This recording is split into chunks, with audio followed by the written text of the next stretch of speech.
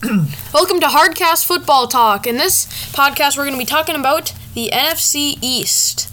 We're going to look at their records and some players on their teams, and if they're in the playoffs or not. So let's get started. I'm Alex. That's my dad, Mike. Hello. And that is Ryan. Hi. And let's start. The Cowboys. I think they're going to be 11-6 and a playoff team. Yeah, I think they're going to be 10-7 this year. Is that a playoff spot? Yeah, that's barely making it into the playoffs. Yep. I have them as 12-5 in a playoff spot. Ooh, 12-5. You're really high So- on the Cows. All of us think that they're going to be a playoff spot. Now let's look at some players on their teams. Mike will start. Yeah, first I'd like to talk about Zeke. I think he's really on the decline now. He's basically just turned into a power running back, and he's kind of lost some of his burst and speed, but he's still like a big, strong back.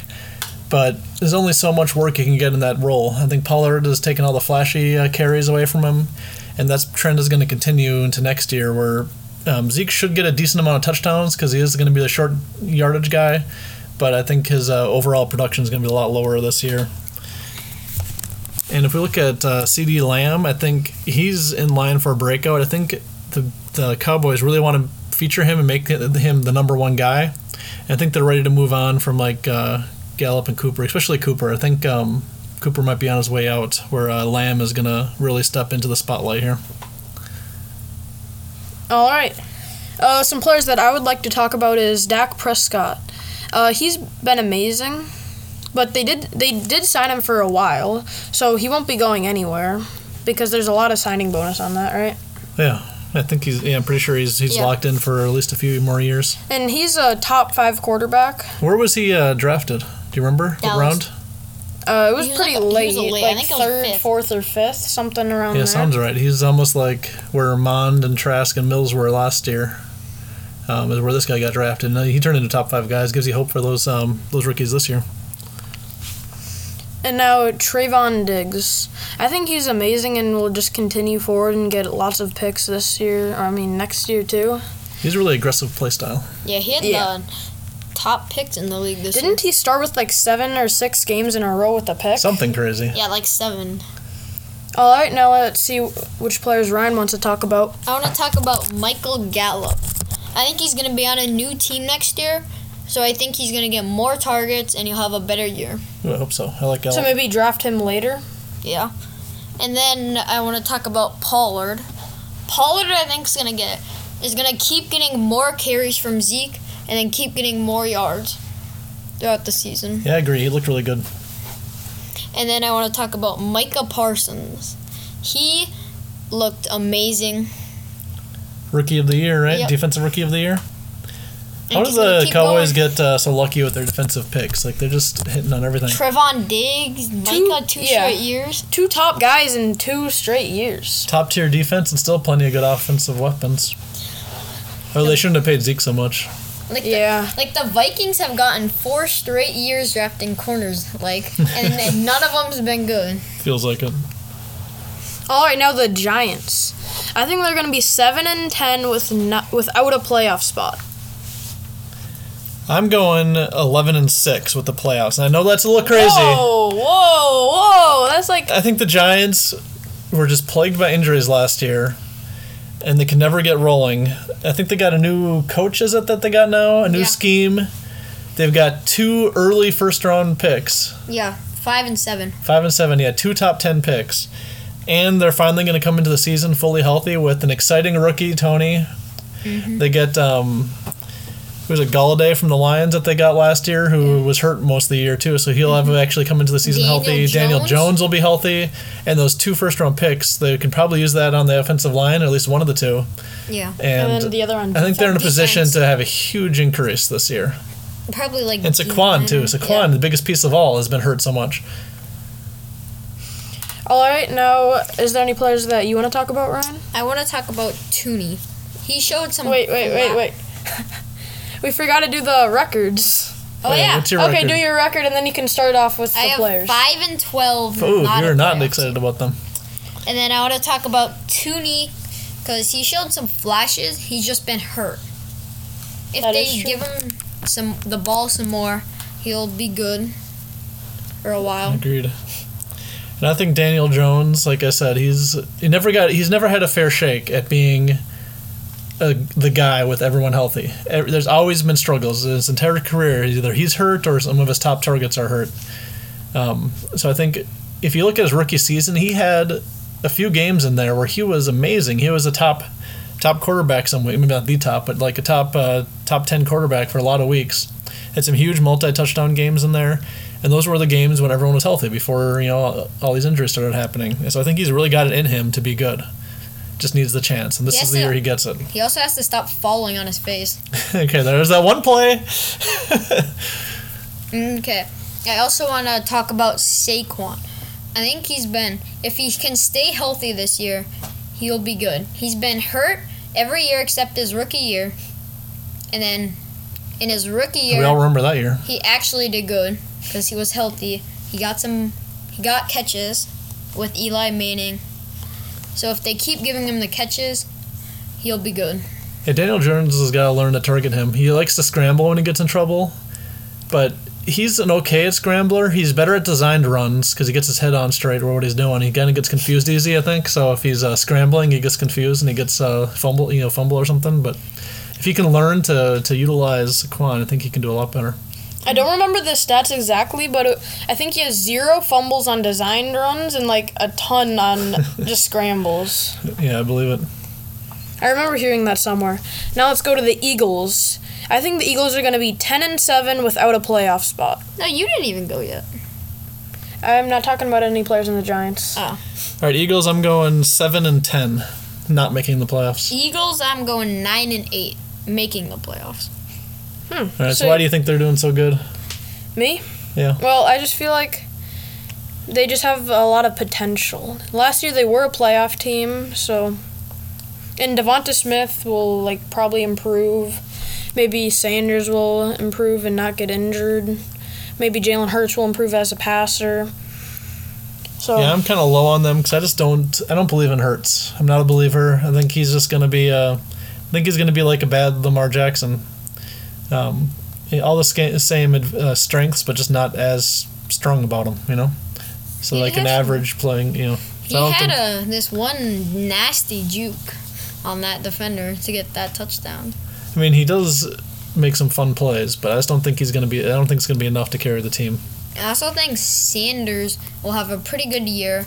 He's been injured a lot, and they rarely give him the ball. I mean, towards the end of the season he was good, and Yeah. they ran the ball 70-80% of the plays. It was a lot. Yeah, between Maybe not Hurts that and much, but Sanders. a lot. Yeah, between Hurts, Sanders, Scott, And Gainwell. some Gainwell and Howard. More on Devonta Smith. I feel like I think Hurts will improve as a passer. I think that's what he's going to focus on in the offseason. And I think he'll just get more targets as a result of Hurts being better. Because if you look, there's really no top wide receivers that are on a team without a good quarterback, right? Right.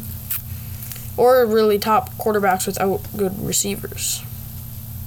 So I feel like they either both do very good or they're both just okay. Makes sense. So maybe he's a guy that you want to take a chance on in the fantasy league. Well, Deshaun, if he can go back to his older form, is a top quarterback without good wide receivers. Yeah, but he's not staying on the Texans. He made that pretty obvious. Yeah, even before there was trouble, that was pretty obvious. But I have heard the Eagles come up as possible landing spots before, so we could see that. And maybe Hurts could go to the Texans. Yep, compete with Mills there for the spot. Could happen. Now for the Washington football team. I mean the Commanders. The Commanders. I'm not used to that yet. That's going to be weird. Well, I think they're going to be 5-12 and not a playoff spot. I think 10-7, and yeah, they are making the playoffs. They're going to get the 7 seed. You've got 3 teams in this division in the playoffs. I think this is a sneaky good division.